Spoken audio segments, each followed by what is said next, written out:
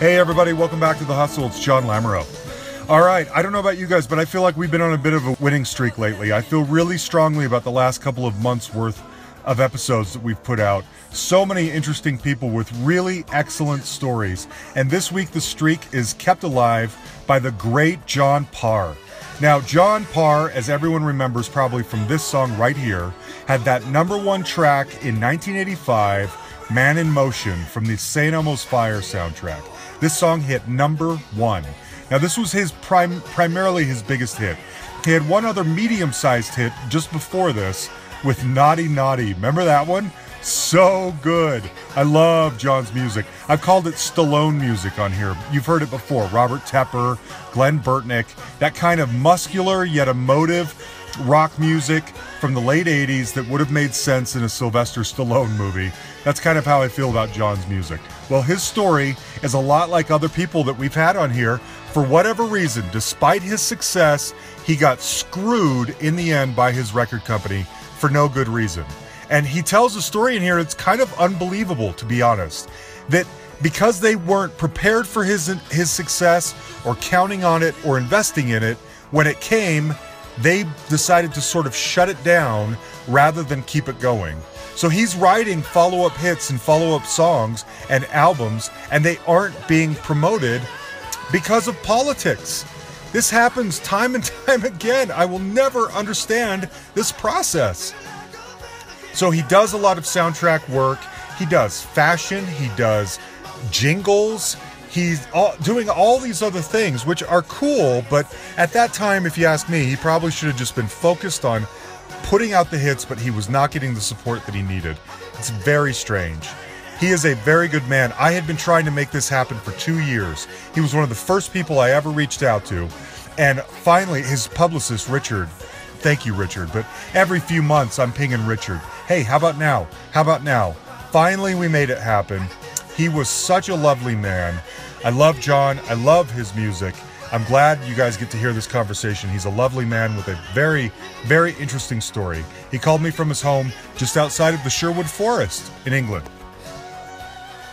You have one very specific benchmark in my life anyway, because your first album was the first album I ever bought on iTunes.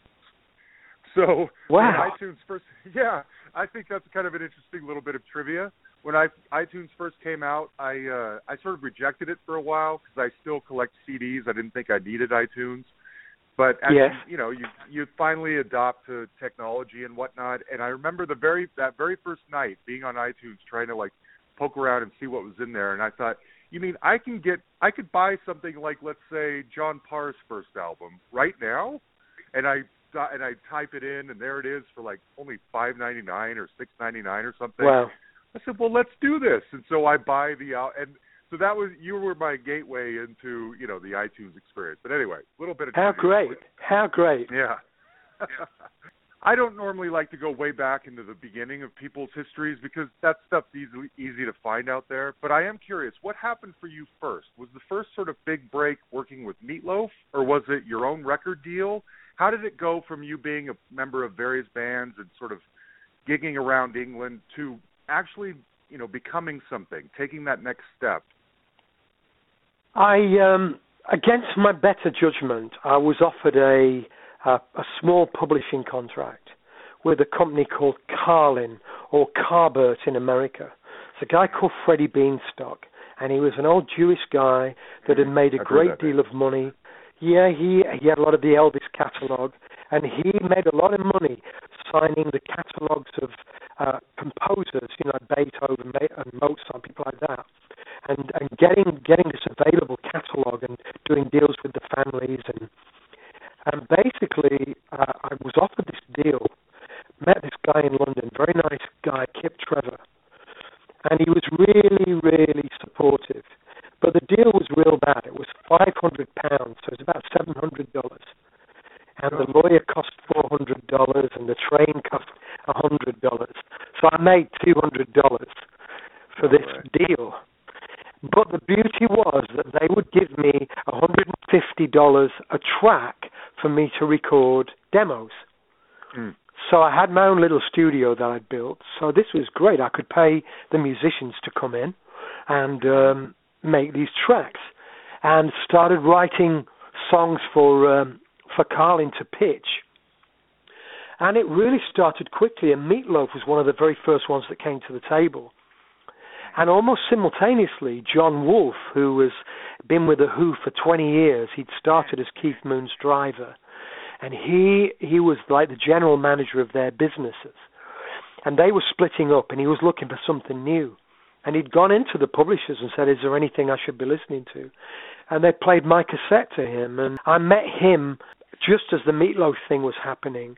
Met him, he was drunk, it was the Who farewell party down in Shepperton Film Studios in England. And he's a crazy guy, he was as crazy as they were.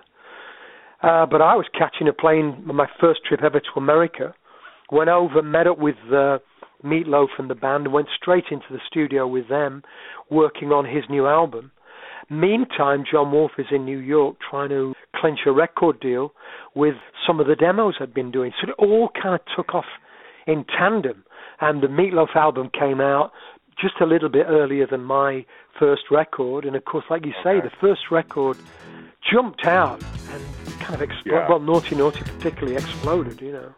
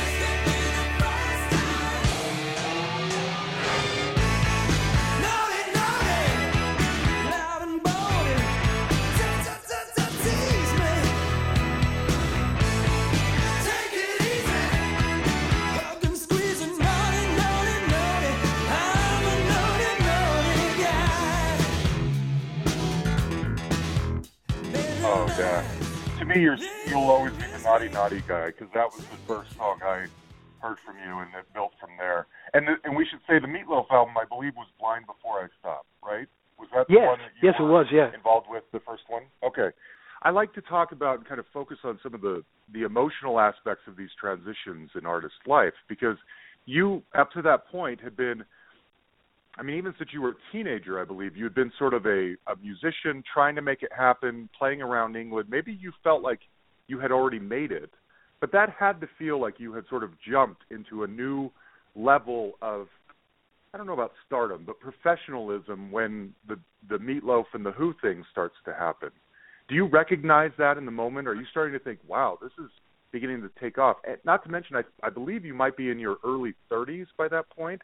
So you're not like a fresh little kid. Yeah, not a kid. No, it's a pinch yourself moment. I mean, I think it's good advice for kids out there, you know, kind of disregarding this kind of get famous quick for the sake of being famous that we see so much on TV now and the kind of reality things. But my life was kind of always jumping for things that were out of my reach.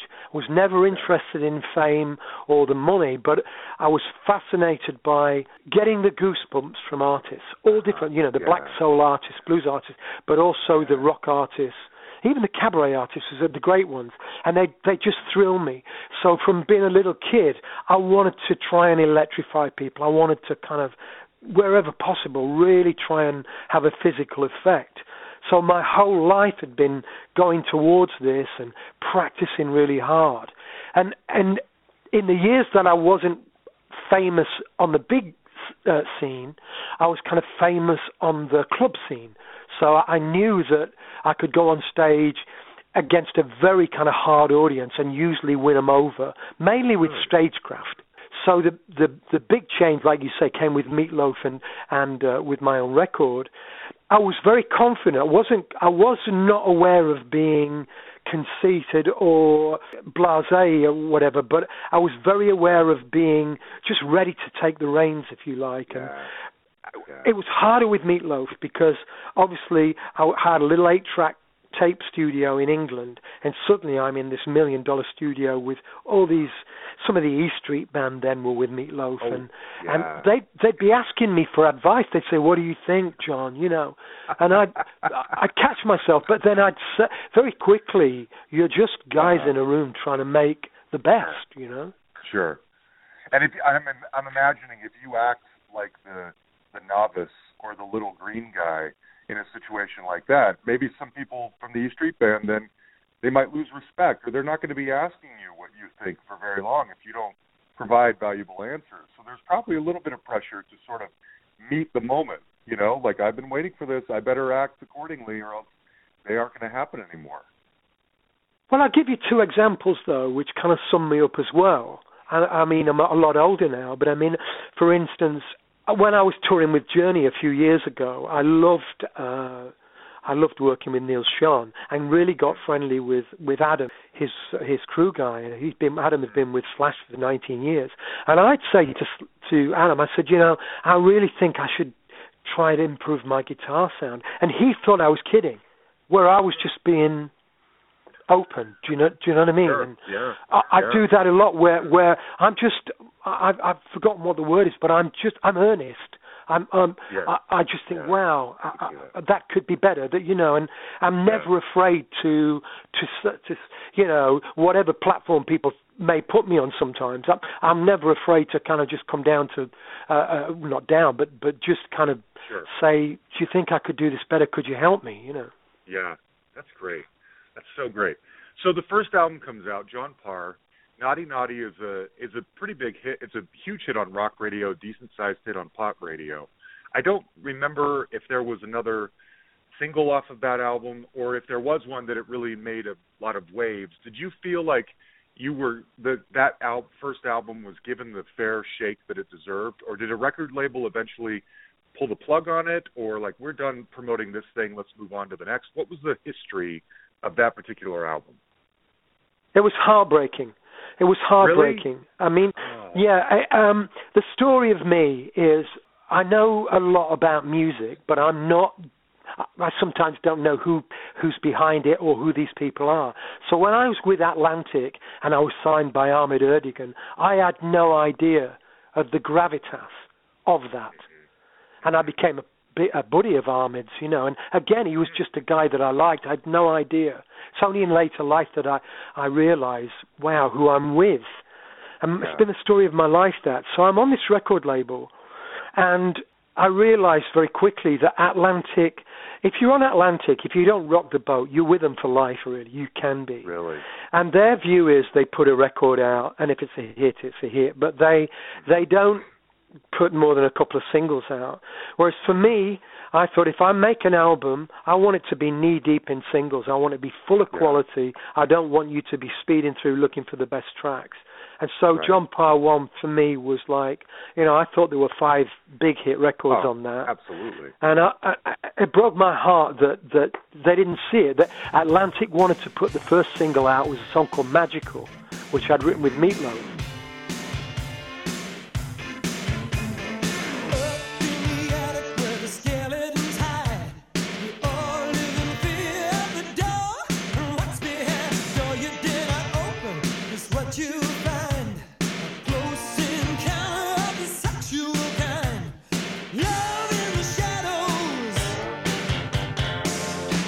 A smoking gun.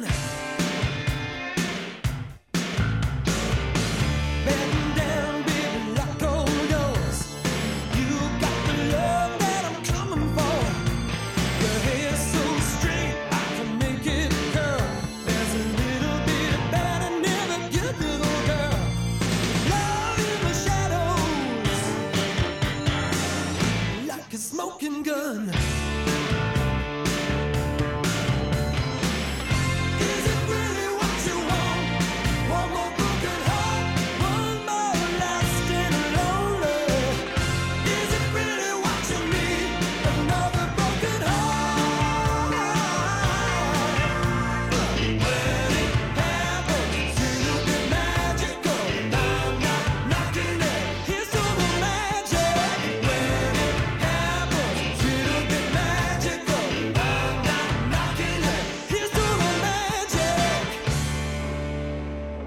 And I fought him to put Naughty Naughty out. And they agreed, but of course not realizing what record companies do. It's not their idea anymore, so they're not pushing as hard. So they would try it territory by territory, and I remember they did a little experiment in Kansas and did a little radio campaign, and we sold 6 copies of Naughty Naughty. But on the strength of that, they then put money into another state. And that's why Naughty Naughty wasn't the blockbuster that it was on rock radio. It would have been number one. It was on the chart for 6 months, but it was a hit, and number one in each state over 6 months, if you see what I mean. You know, it didn't get the record points out. So it's so frustrating. And we'd cry. I mean, we would cry because then it was in the days of double bonusing. If you were a record exec, you'd go to a radio station. And if you got a P1 station, a primary station, you'd get a double bonus.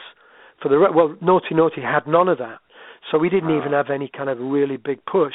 And it was Christmas, which is the worst time to be releasing a record, you know. And we were in and out bubbling under 99, 104, whatever. Yeah. But it eventually just hung on. But it was such a... And they released other things, but it was always half-hearted, if you see what I mean, you know. Right. Sounds like it.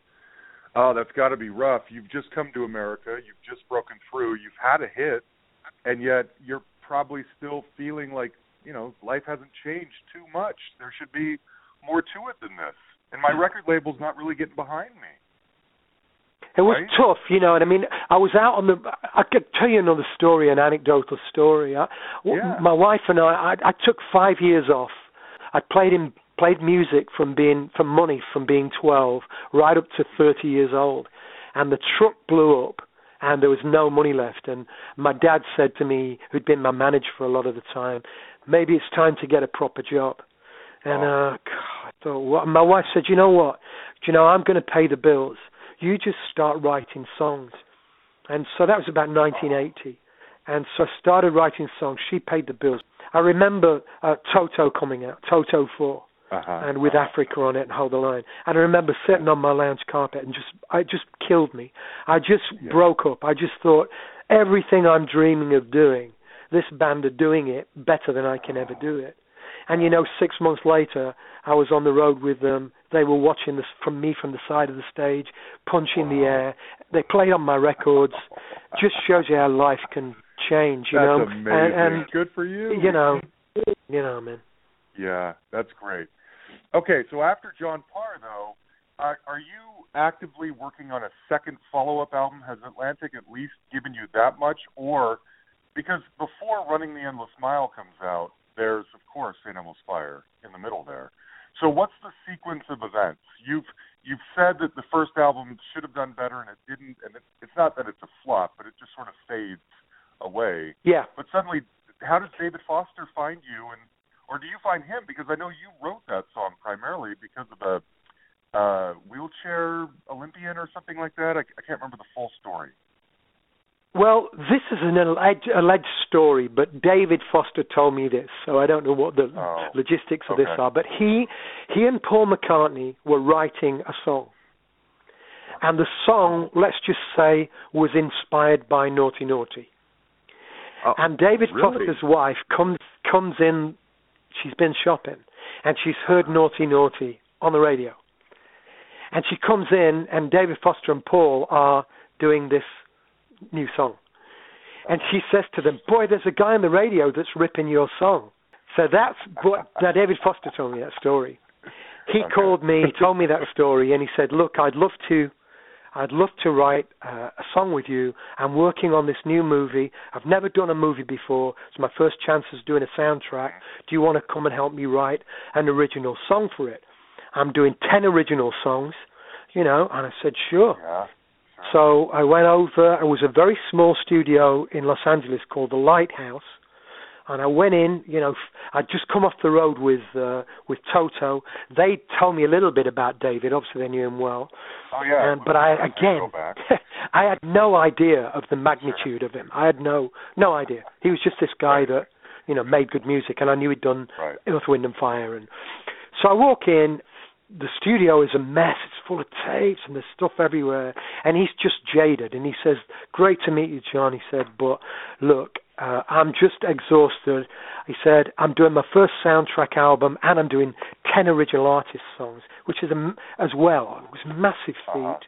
He said, "Please, will you sing this song? I haven't got time to write anything." So he plays me this track and it's just not very good.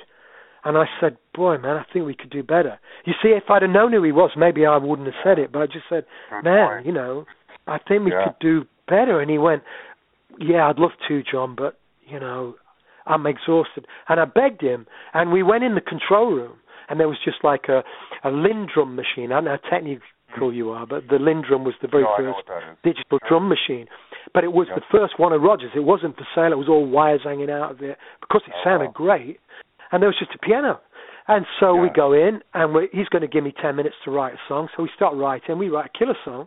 And I go, "Wow, this is great." And he goes, "We can do better." So we write another song, another 20 minutes. Really? And I go, "Wow, this is great." He goes, "We can do better." So we write "Send Almost Fire" real quick. And I knew it straight away. He goes, "Yeah, this is it. This is it. This is Friday. We have to have the song out in the can, and it's going to be dubbed into the picture on Monday. So this is Friday." So I go back to the hotel, and I tell you, I'm really struggling. So I've got all the music, but I'm really struggling to come up with the lyrics because the subject matter of that movie just doesn't hit with me, because I'm a kid who left school at 15. I've been broke all my life, and worrying about a film about rich kids worrying what they're going to do with their lives, you know, and with silver spoons, it just didn't connect. I went back, and so I said, and Joel Schumacher, the director, came down the studio, and he told me, and it still didn't do it for me. And David showed me this video cassette. He said, "This guy's from Vancouver, David's hometown." He said, "Came in the studio last week. Says nothing to do with the movie." He said, "But it's really moving." And it was one of these little 10-minute segments from a local news team in Vancouver, and it was Rick Hansen, and Rick's this, you know, it looks like a young Kennedy sitting in a wheelchair, saying, "I broke my back 2 years ago. I was able-bodied, and I was thumbing a lift with my friend, and we jumped in a truck, and a mile down the road it crashed, and it severed my spine, and my buddy walked away without a scratch." And he said, "But I ain't going to let it get me down. I'm going to get in my chair and wheel it around the world to raise money." And the end of the video is him wheeling out of a shopping mall in Vancouver. Nobody was, like three men and a dog waving him goodbye. Right. And on the back of this truck it says, "Rick Hansen, Man in Motion, World Tour." And of course, the hairs on the back of my neck went up. And I went back to the hotel, and I remember it was on hotel, you know, notepaper with just a pencil in the room. And I thought, I'm going to write this song about what this guy's going to achieve. He's going to do it. I'm going to write it entirely about him, but I'm going to make every line ambiguous. So when I say all I need is this pair of wheels, they're going to think it's Demi Moore's Jeep, when really it's Rick Hansen's wheelchair. And when once in his life a man has his time, is when Emilio Estevez gets the girl. It is really when Rick wheels back into Vancouver 25,000 miles later. So, but I insisted that the song was St. Elmo's Fire brackets Man in Motion. And David says, "You're crazy, man. They'll never swallow it." Well, they did, just because it was so fast.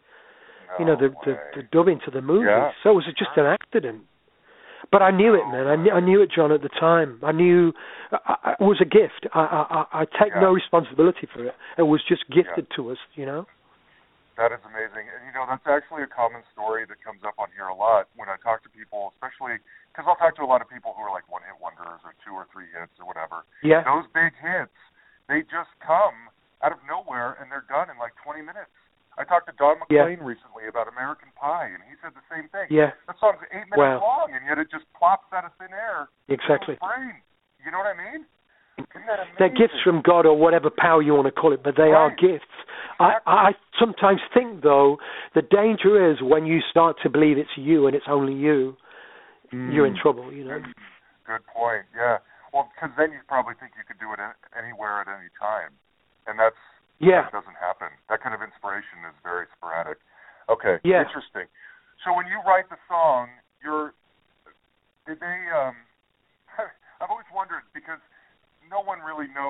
St. Elmo's Fire even is, or they didn't back in 1985. People Yeah. look it up now. Did you have to? Yeah. Were you sort of like trying to find ways to kind of plug the name of the movie in there somewhere just to tie it back to the film, or did you have a clear concept of what even St. Elmo's Fire was? To me, I knew St. Elmo's Fire was a freak of nature. I knew it was when phosphorus glows around. And so to me, always in my mind from the first minute was Rick Hansen wheeling up a mountain. And in his vision is St. Elmo's Fire burning in the sky, and he's wheeling towards that. That was my vision. Okay, that makes sense. Okay. So that song, now, going back, I think I mentioned this earlier, were you working on a second album in tandem with David Foster, or had you just come off, I think you said you just came off the road from the first album, maybe you hadn't even begun work yet, and this single was sort of slotted in the middle. Is that how it worked? Yeah, and it killed the album, but worse than that, Atlantic hated it. They hated St. Elmo's Fire. Hated Man in Motion? Yeah, they hated it. They hated what it did to me. They saw me, Ahmed saw me, used to say, you're going to be our next Robert Plant, you're going to be our next rocker. And St. Elmo's Fire, although kind of summed everything I am up, was not what they wanted. I'd done a tremendous amount of groundwork. When I first signed with Atlantic, they'd never, ever done a promotion tour with an artist unless they had a record out. Well, I did a promotion tour before I had a record out. I went out and I met all the radio stations and one-stops and all those places, the warehouses, met all the staff that were going to ship my record. And I said, I've just been signed by Atlantic, and I hope to meet you if my record's a success. So I'd done all that, and then when Naughty Naughty was out, I'd go back see all these people, and it was like they were part of it. They were, we were this team. When St. Elmo's came out, I'd land in a place to do. I was touring with Tina Turner then. I'd go to a town, and there'd be no record exec to meet me, to take me around the radio stations or anything. There'd be no promotion arrangement at all. So I'd just go to a town and do the show with Tina, or talk about the movie or whatever. There'd be none of that thanking people. And, of course, it's impossible to organize that yourself. You need to have So that did me a lot of damage, because it looked like I'd got too big for my boots when, it was the reverse. I was just very, very grateful. And couldn't believe my luck. They can't just sit back and be glad they have a number one song and think. No. See, this is another common story that comes up around on this podcast, because my thinking is that, okay, if you're a record label and you just made a bucket of money off of John Parr, then all we need to do is keep this train moving. We know now that we have an asset. We can make money and be successful with John Parr. So let's enable John Parr to do what he wants to do, and let's put the resources behind him to make sure he's successful. And yet they don't do that. And it's for whatever reason. Their feelings are hurt. You were more successful than they wanted, less, whatever it may be. That doesn't make sense. No, it was just, and it would drive me crazy. And I did a couple of silly things too. I remember putting on a dressing room door, Atlantic new promotion team, Burke and Hare, the grave robbers. And some people came and saw that, so that didn't. But I was so pissed, and it just, it just broke my. Because as well, I had such a great relationship with the people at Atlantic as well, and nobody came out and said to me, "We don't like this. We don't want you to do this." It was just by nature of what followed. I mean, when I tell you what followed, it's unbelievable, Oh man! And yet it hits number one without their help. Yeah, that's crazy. All over the world, crazy. Yeah, that is crazy. It seems like after that, I know Running the Endless Mile eventually comes out, and you become sort of the movie soundtrack guy for a while. There's American Anthem, there's 3 Men and a Baby.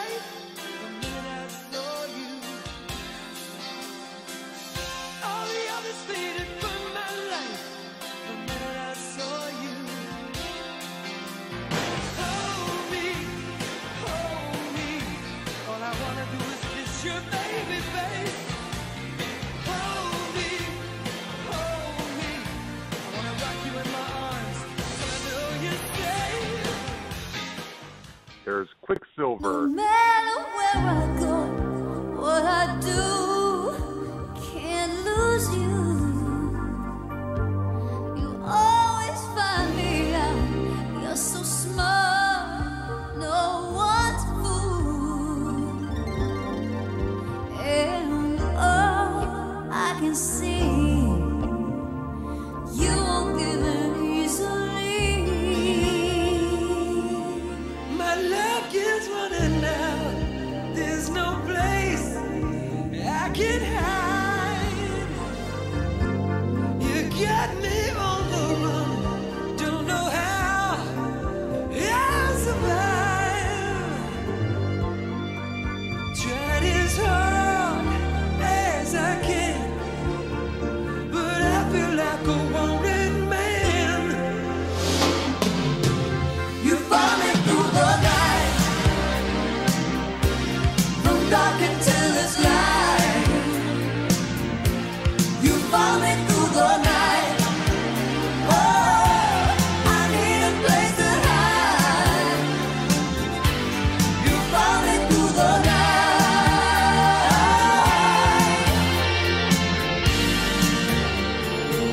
There's Running Man, right? Was that the plan? Or did so many people come to you saying, hey, this guy just had a huge hit. Let's get him to do ours too. Did that sidetrack you at all from maybe what you had envisioned for your own career? Or were you okay with, hey, I'll write more soundtrack songs. I'm good at this. What was your thinking in that moment? I learned very quickly by nature that Atlantic weren't going to promote me. I'll give you an example. There was a clothing company called Shams de Baron. It was the very beginning of sports leisure wear. And they were kind of ahead of their time. And they were looking for an artist to be the face of Shams de Baron. And they were going to match dollar for dollar the radio promotion of any artist that did it. They'd make a $250,000 video. They'd put that video in every shopping mall in America. It was a 6-month poster campaign on the back of every bus in 6 major cities for 6 months. You know, it was a huge thing. Wow. And Atlantic pitched to all these artists, and they came round the back door and said, you know, they told us you didn't want to do it, but we want you. So we signed to do that. So I had all this huge promotion, had a record called Look Grammar. Wanna shake my hand, say there's no hard feelings, but there's another lie between the lines I'm reading. If you want him, then take him, just push me away. Baby, I just got to know. If you want him, then have him, there's no other way. Yeah. I tear your letters up and flush away the pieces. How does that saying go? You love me till hair freezes. You're lying, I'm dying a little each day. Girl, you know it hurts me so. Stop ducking and diving, come right out and say, 'cause I can't take out all of this. Like grammar, taking me and breaking me up. Like grammar, the grammar of love. I'll be for heat, except after she knows I'll always be there. Ready or not, she took what I got to give, and she don't care. I'll be for heat. And they made a very expensive video. That was the song that Atlantic signed me on. So, I mean, it shows you that they loved the interesting. record. But they signed it on that song, and they didn't promote it. So we had this huge campaign. And it just was like that. And it was this. I'd hate to say it's a tale of woe, but you know, Schwarzenegger was the biggest movie star in the world. I write the title track of this movie, and they won't release the single. I did 3 Men and a Baby, one of the biggest movies of that decade, and they wouldn't release the single. You know, so it was. You can imagine. So I thought, well, I've just got no I've got to stay in this line of work because at least my name keeps staying out. So I did about 12 movies. But it hurt me, it hurt me as a recording artist because it looked like, even though, I had a lot of integrity, all those songs fit the movie. They are about the movie, and they're not. I'll just drop this line in that's the name of the movie or whatever. Right. But, yeah, I agree. Yeah, they're all. I'll tell you a funny story. Oh yes, please. Tell you a funny story. The Running Man was written with Hal Faltermeyer. Did Top Gun, and so Hal was the hottest thing in the world. He'd just done Top Gun, and what was that other gigantic movie? Beverly Hills Cop. It was Beverly Hills Cop, yeah. Yeah, so right in the middle of that, we've got the Schwarzenegger movie, and he says, hey, do you fancy writing this song? So I go to Germany, and we record a song called The Running Man. And the lyric was, would you bet your life on a running man, roll the dice on a one life stand? So it really fitted the movie. Recorded it, everybody loved it. Film company came back and said, we don't want you to call it Running Man. It's very common with film companies. They've lived with the title of their movie so long, they get tired of the magic of it. Whereas really, it was a magical title for their movie. Right, so I had to go back in the studio and rewrite it and call it Restless Heart. This is no game. Standing in the dark, I swear I heard you calling my name. And I knew things had changed. No pain, no gain. Something in your eyes just told me that this nightmare would end. And I had found a friend. Shouted from the highest steeple, let it out to all the people. Hey, play it on the loudest speaker, burning like the highest fever. You hit the right spot. No more lonely nights. With a restless heart, roll the dice, make a brand new start. When the world you knew got shattered, you and me were all that mattered.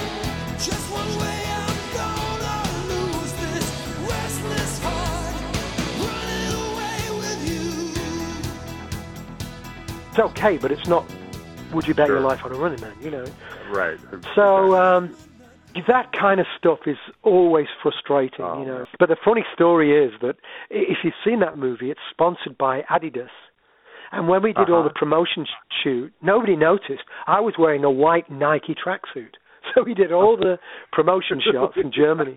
And a week later, the film company came back crazy. You got to go back, man, and wear an Adidas tracksuit. Right.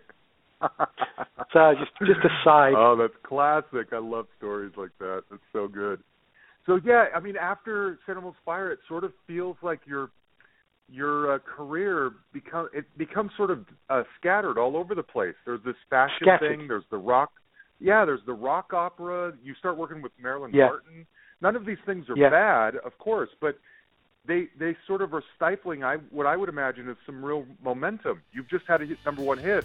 Like I said, let's get back out there. Two Hearts from American Anthem.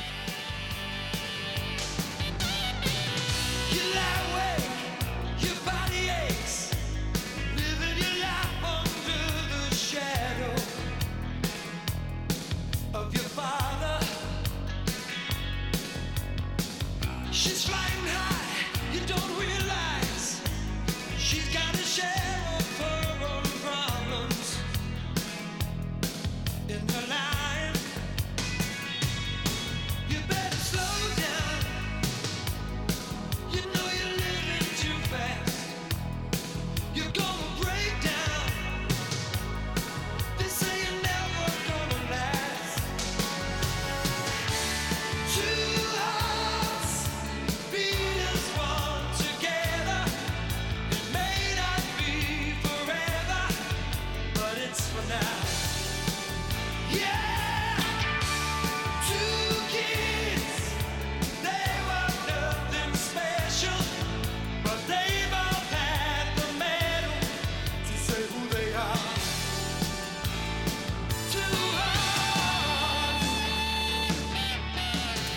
another big movie, another movie soundtrack theme. Let's promote this thing. But instead, you're kind of doing a lot of little other things. Yes, and I'm guilty as well. I mean, the guilty part of me, and I think my manager, is that in those days in the 80s, it was 10 grand a week for a studio. That was a residential studio, so you'd go in there, it's 10 grand a week, and you can imagine huge. So I thought what I need to do, because I want to be creative, is plow all the money back into video equipment and recording studio. So I started building recording studio. So when I should have been on the road, I was building this recording studio. So I'm guilty of kind of taking my after. So I'd like make the movies, be building the studio, and it would be 18 months had gone by. And then I'd release another album, you know. And so the loss of momentum is equally, because stage is really where probably my biggest strength, you know. And I just neglected it, you know. And there's another Meatloaf album in there. I got to say, I love the song Rock and Roll Mercenary.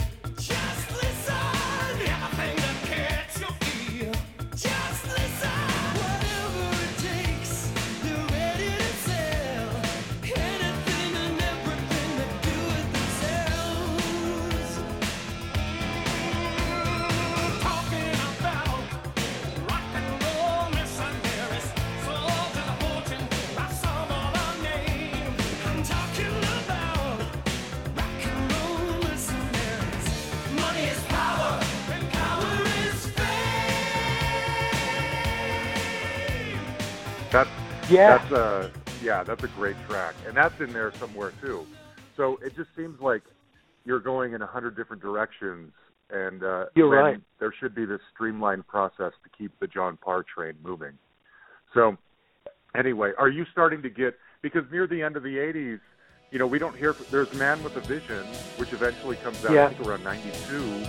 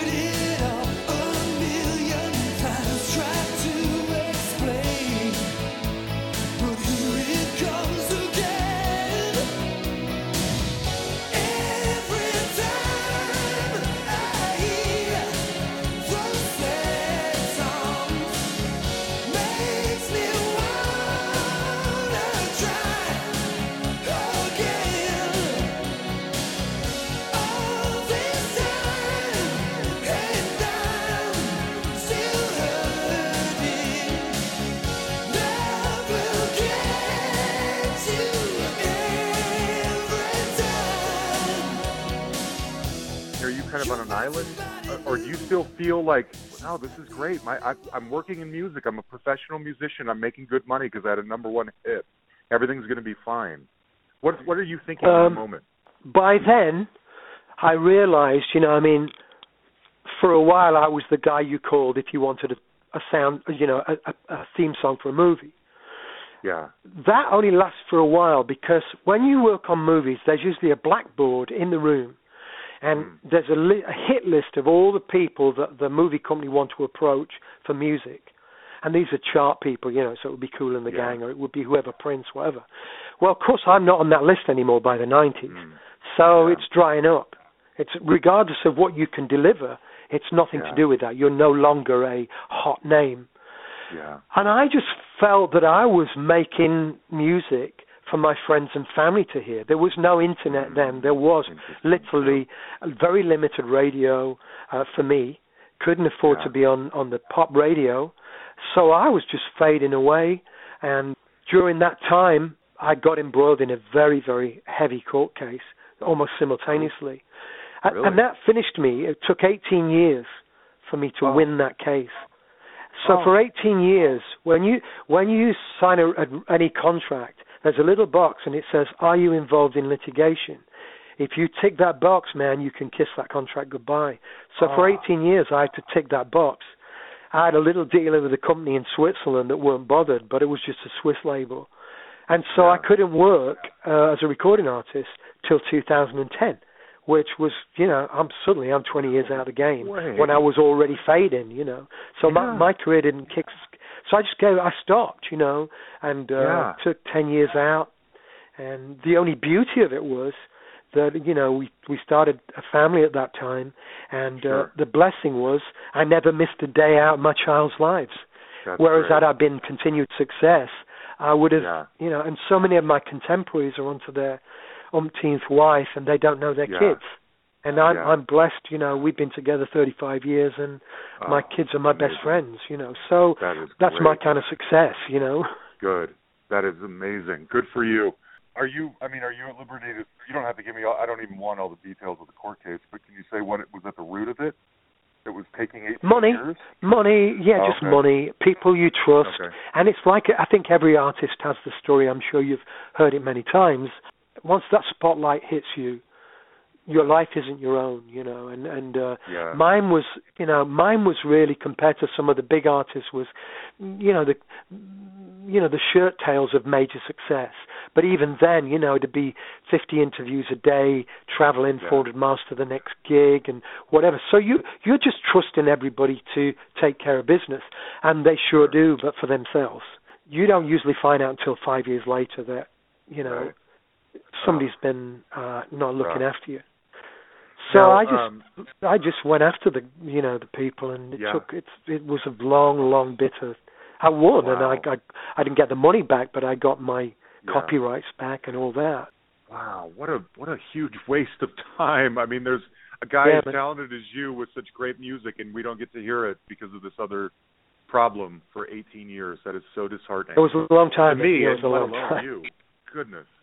Now, I'm guessing, so we try to kind of sensitively cover some of the money side of music business here. Yeah. I'm assuming because Man in Motion was so successful, that's not only is that continuing to sort of pay your bills today, but did it keep you afloat during those 18 years? Sometimes it did. Well, no, it was frozen. All my income was frozen for 18 years. So what did you do? Yeah, I had no income for it. Another job?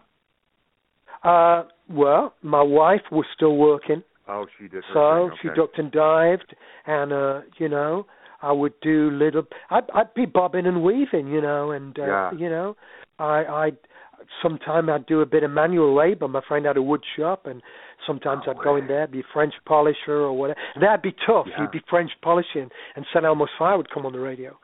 Oh, man. Those are the days. But I wasn't, I felt empowered by it. I felt, this is what a man does, what a woman does. Yeah. You go out and I had a family then, and I had to practice what I preached. It's no good singing, be a man in motion, and and go out there and take life by the scruff of the neck. And Rick Hansen wheeled 50 miles a day in a wheelchair with torn shoulder muscles. And I'm thinking, man, if I can't go sand wood for a day, I don't know. So I did stuff like that. I played in wine bars. Would sit in the corner and in disguise almost and play stuff. And so you weren't even allowed to go on a tour. You couldn't have played in, you couldn't have put on shows. Well, it wasn't that. I could have done it, but you see, when you're in litigation, they won't risk you because they could get implicated. That was the problem. Nobody wants to be implicated. Oh man, that is rough. Oh my gosh. Well, so finally it's resolved around when? 2010? Is that what you said? 2010, and. Yeah. So by then everything's changed, hasn't it? Oh yeah. The whole music scene's changed. Totally. But I'm guessing part of this deal meant it sounded like getting the rights back to your songs, correct? Yeah. Okay, Yes. so now you're probably doing just fine because, I mean, and I don't mean that to sound insensitive. I mean, everything's probably better now because Man in Motion gets used on commercials all the time. Yes, and it's still played exactly. on the radio. And so now you finally get to reap sort of the windfall from that success from earlier, I'm guessing, correct? Yes, absolutely. They're absolutely true. And, you know, but ironically, you know, it's funny. The thing is, when I was first in America in 1984, I don't know how old you are, John, but in 1984, 44. well, yeah. So, in 1984, well, we had a war in England in the late 70s, early 80s. It was called the Falklands War, and a lot of people died, and was just fighting for an island that Argentina had invaded, and it was our last hurrah as a nation, if you like. And we went out there, and a lot of people died, and I've always been passionate about the sacrifice of what people are prepared to lay on the line. My dad was in the military, and so when I went to America in 1984, everything was happening for me, but I was very, very aware that your military in 84, they were told not to wear their uniforms in the street. People would spit on them, you know, and I remember being in one town and it said no dogs on the grass or Navy.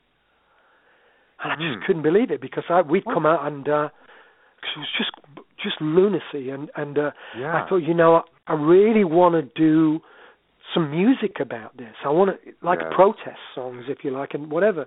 Yeah. Anyway, my career took off and things happened. And by the time I wanted to do what I did, it was kind of all over for me and I couldn't do it.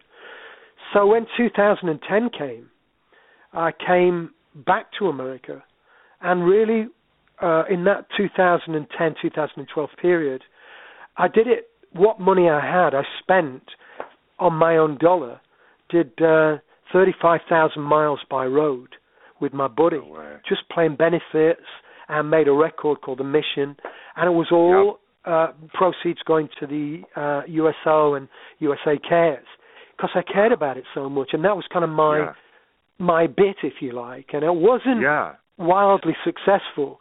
It was very successful with the people that counted, the brothers, the sisters, the mothers, fathers of service personnel. And it was a shame because in the way that St. Elmo's Fire is about disability, but you wouldn't know, these songs on The Mission were rock and roll records that happened to have a military background, though you wouldn't obviously know. So they could be on the radio and you wouldn't think, wow, this is a protest song. It's just a rock song. From the day I enlisted to the day I check out, got something deep inside me that life just can't figure out. I got something I believe in, a country that I love. I swear I will defend her with the strength of God above. Over and over I do what I can, shoulder to shoulder I stand.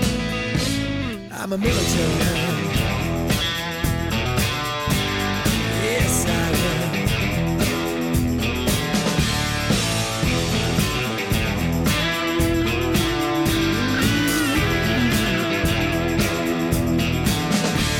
I was standing in the barroom when trouble walked in the door, minding my own business, but I'd seen it come before. Where the biggest one came over, started chewing on my ear, talking down my country, then he spit in my beer. I felt the power surge through this right hand. He and his devils were damned by a military man. Don't mess with a military man. Oh yeah. Don't mess with a military man.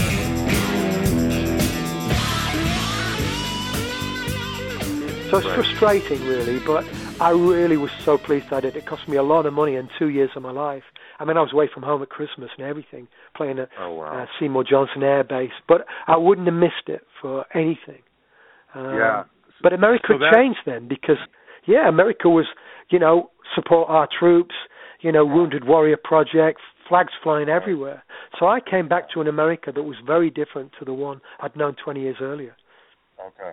Because this was one of the main things I wanted to talk to you about, because it seems very clear that the last 6 or 7 years of your life, as you mentioned, has been devoted to this topic of soldiers, and so much of it appears to be even from an American perspective. And I just wondered where does that fascination with the soldiers of a country that you're not even from come from? But it sounds, I mean, you tell the story, I get it.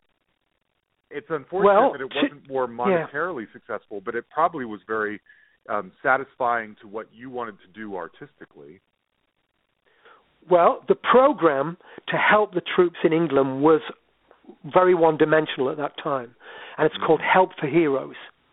And I told them what I wanted to do, and they said, sure, give us, so many $1,000 for the logo. Yeah. And I went, but I'm giving you a $100,000 record and my own money. I don't want to pay for your logo. I'm going to give you all the money from the record. I'm not going to take a dime. Right. So I just couldn't get any. They wouldn't let me help them, if you like.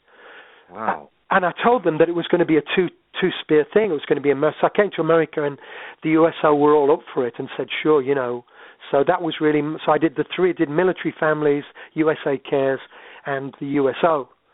So that was my American-based thing. Ironically, now, Help for Heroes welcome me with open arms, and I do loads of stuff for them now. But it's kind of in reverse. It's such a pity it wasn't 5 years earlier. Yeah. Oh, that's too bad. Yeah, I wondered where that fascination or fixation with the soldier culture especially came from, but that makes sense. It was the injustice, John. It was the injustice that at that time it's hard to understand, but the 80s, you can imagine me coming out of a war where we've lost, thousands of men, and then coming where they're spitting on soldiers in America. That was it, really. Yeah, that's fascinating. I forgot to mention somewhere, sorry to go this other completely different direction. Did you, I read somewhere, did you write the jingle, Gillette, the best a man can get? Did you write it's a long story. Yeah, with Jake Holmes. Jake Holmes.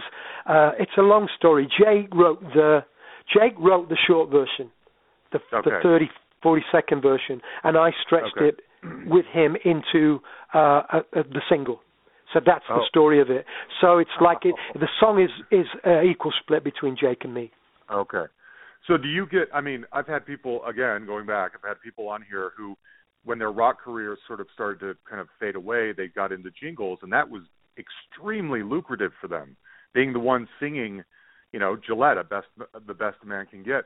Yeah. Are you making, again, not to be insensitive, but are you making money off of that jingle for as long as that thing is playing on TV? Because that was a massive ad campaign. It's the longest running commercial on TV, 35 years. Still play the tune now. But I'll tell you a funny story. I was dealing with BBD&O, which was the agency for Gillette at that time. And so when I delivered the long version, everybody was saying, man, this is, smash. You're looking sharp, you're looking good, you've come so far. Just thought you'd like to know how proud of you we are. Father to son, you're the number one. The best a man can get. The best a man can get. As a tree is trained, so it will grow. Honest and true. We gave you all we had to give. The rest was up to you. Now the race is won. You're the champion. The best a man can get. The best a man can get.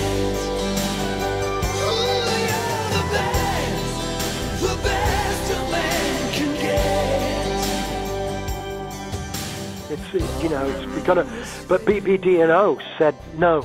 We want somebody more famous like Michael Bolton or Diana Ross to sing it. Okay. And somewhere in the midst of all that, because that was where the big money was then, because if you sing a commercial, you make almost more money than the writer because you're paid a Screen Actors Guild rate. Yeah. So you're paid the same as a film actor for every time the songs you perform it. And, of course, that was not what BBDNO wanted. So that nobody sang it in the end. So it was like the song had been out in the kind of early 80s and then kind of faded away. Yeah. Just missed it. It was such a golden opportunity, you know. It was, you know, I'm so proud of that recording, you know. Yeah. Oh, that's great. Oh, wow. So many interesting stories with you. I'm telling you, this is where I've always wanted to talk to you because it's such an up and down, sideways career. It doesn't follow a path, you know? Fascinating. Oh, one other thing. Okay, so being from Denver, how and why did the re-recording of Tim Tebow's Fire happen? Yes. Well, my manager and I had driven up to ESPN. They'd asked me, there was talk about doing some music for one of their new shows. So I went up there and they said, do you fancy coming live on air and singing St. Elmo's? I had my guitar with me and I said, sure. So I'm live on air at ESPN. And they, just as they're counting down, they said, hey, do you fancy wearing this shirt? And I had no idea who Tim Tebow was or anything. And they threw me this shirt. So I put the shirt on. And I'm singing along St. Elmo's Fire. And behind, in my eye line is all the Tim Tebow stuff, all those amazing, you know. Yeah. Oh, my God, yeah. And I'm looking. So as I'm singing, just for fun, I sing Tim Tebow's Fire. And at the end of it, I start changing the whole lyrics, and I'm singing about ESPN and everything. Make it fly, give it everything, give your all. But maybe sometime if you feel the pain, you'll find you're all alone. Everything has changed. Play the game. You know you can't quit until it's won. Soldier on. Only you can do what must be done. You know I'm a man, down on one knee, some friends are none, and you're trying to break free. I can see a new horizon underneath the blazing sky. Happy when the eagles flying higher and higher. Gonna be a man in motion. All I need's my front row team. Singing out my futures like a Tim Tebow's Fire.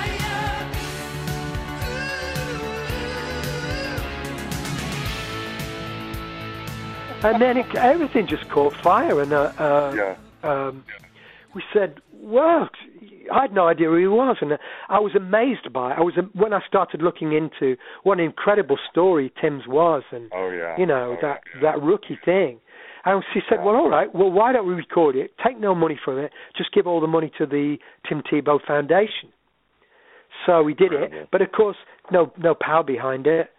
Yeah. No money for the foundation. So I never did anything, but it got millions of views on YouTube. No kidding. I was just watching it again this morning. Whatever video I was watching, it just crossed 1 million. But it wasn't mercenary. I didn't do it to kind of cash in. I did it because I'd said if it made any dough, it just goes to the foundation. But it never made any dough. It just got a lot of attention. That's incredible. That's incredible.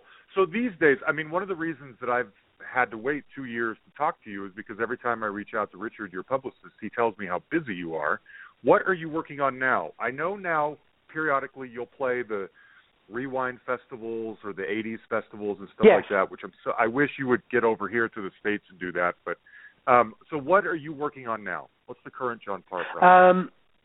I'm in the middle of a new record, and the record is very like John Parr 1. It's much more guitar, straight in your face. A friend of mine, Mark Singer, real well-known drummer who's been around for ages from Texas. He came over, and we made the record. I never knew that the way that Keith Richards made his record, where he was just in the room with the drummer. So they laid the record that way, and his friend was Kenny Jones, from the Faces, Rod Stewart. Yep. So Kenny said, can I come up and play? So Kenny came up and played way. drums, and we did it the same way. And he told me, he said, this is the way we did, I Know It's Only Rock and Roll, but I Like It, the Stones. Just him, and it wasn't the Stones drummer, it was Kenny Jones and Mick Jagger. No way. Just in a room, No way. Mick singing and Kenny on the drums. That was freaky for me because obviously I'm not starstruck, but being in a room with Kenny and all his history, and we've become great pals because I do a lot of things for his charity, and so I'm half. To cut a long story short, John, I'm halfway through this record with I think some very, very strong instant rock records that are very kind of guitar riff based, strong vocals and commercial. Good. No one makes rock records quite like you. So I'm excited to hear this. Thank you, man. I love John Parr.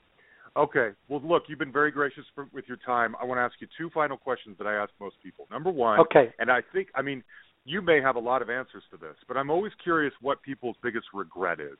They made a decision somewhere along the line that affected the rest of their career, and they've always regretted that. And then I want to just know what the tastiest, coolest memory you have is. The thing that you can't believe this happened to me, whatever that might be.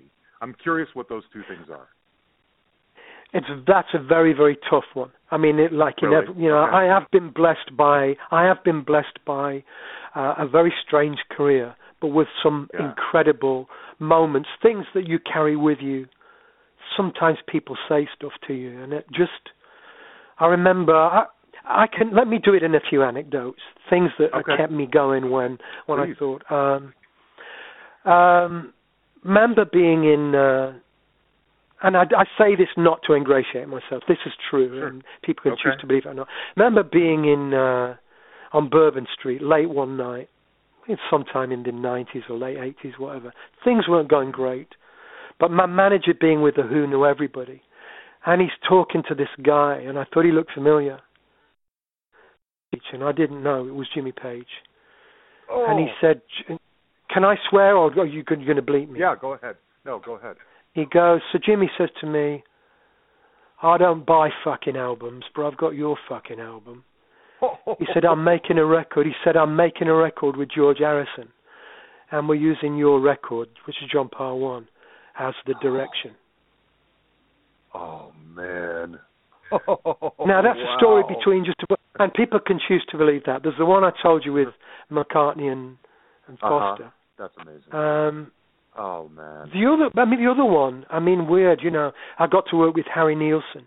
You did? I don't know how much you know about Harry. Harry was iconic, iconic guy. I got to spend, towards the end of Harry's life, when I worked on a rock opera called Paris, I worked with Harry. Harry played Ulysses, and we were in the Sydney Opera House, and Harry was not in the best of shape. Now, Harry Nilsson could sing in front of anybody with a live orchestra, but at this point, Harry wouldn't sing in front of anyone. He'd do his takes privately.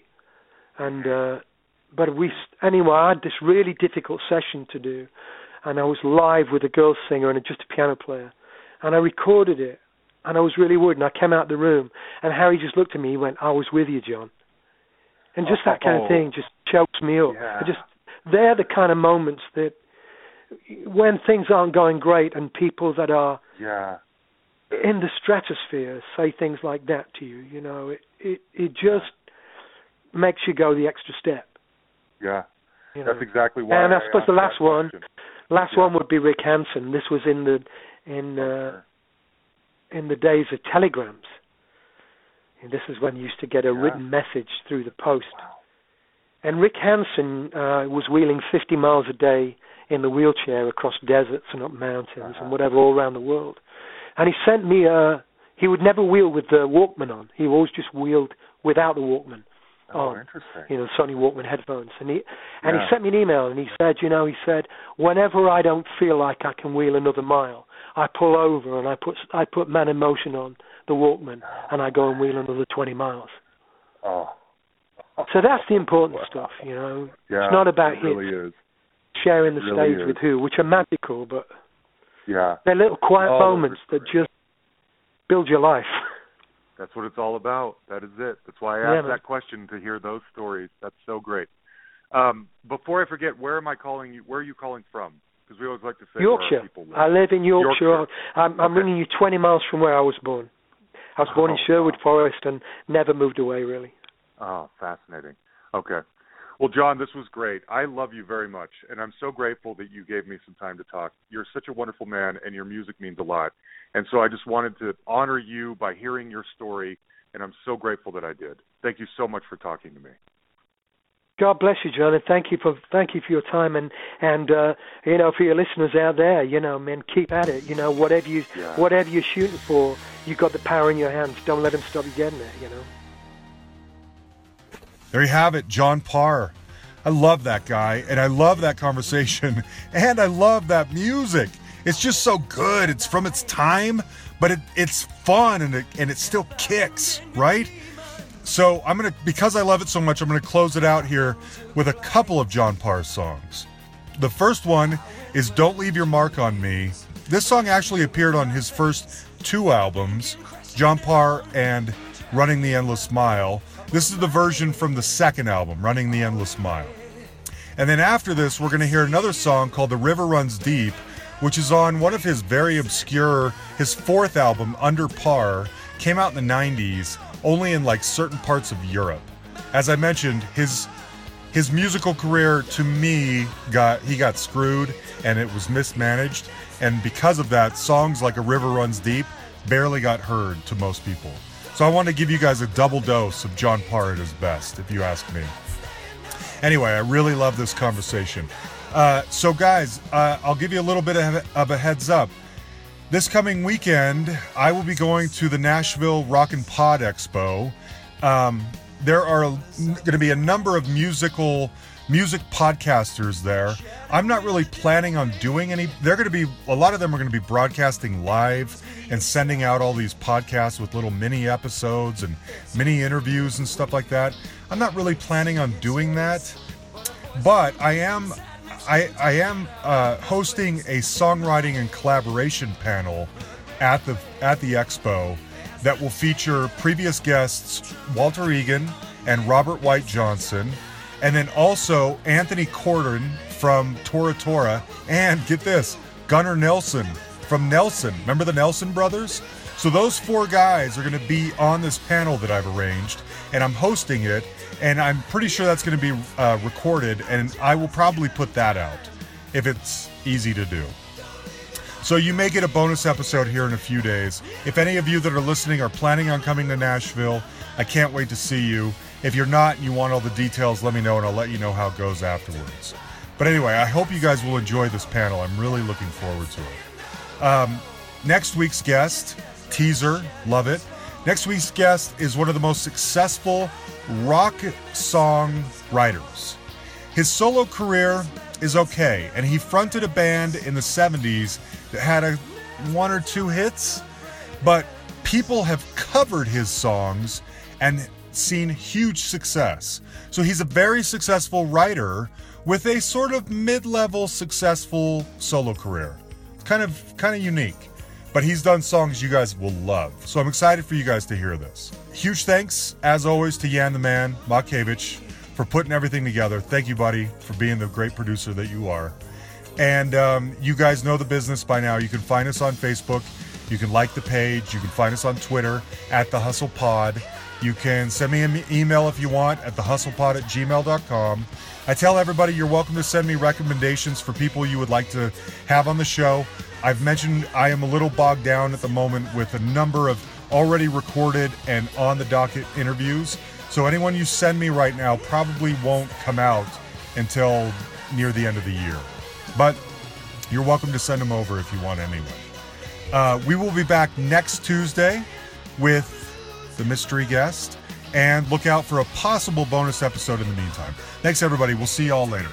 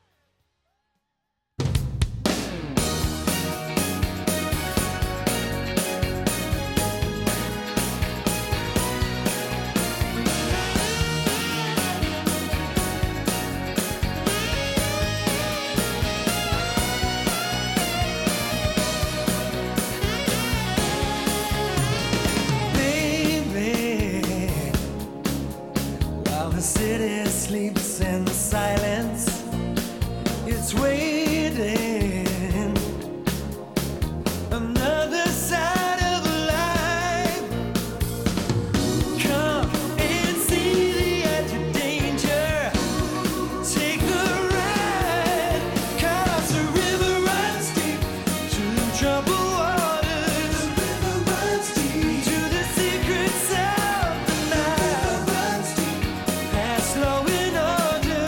The river runs deep, and the river runs deep. And tonight it's running wild. Yeah. Listen to voices in the distance. Whisper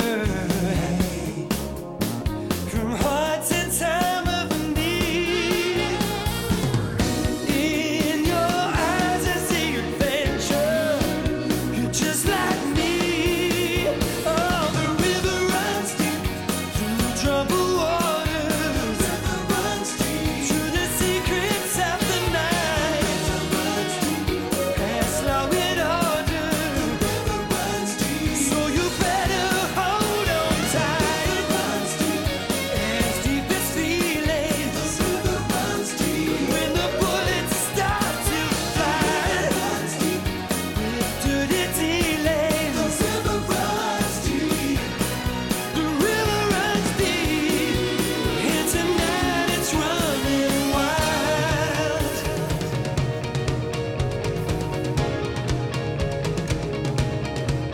But it's in my blood, it's in my soul. It's a part of me that won't let go. Can you stand the heat? Can you take the fight when you're in the open?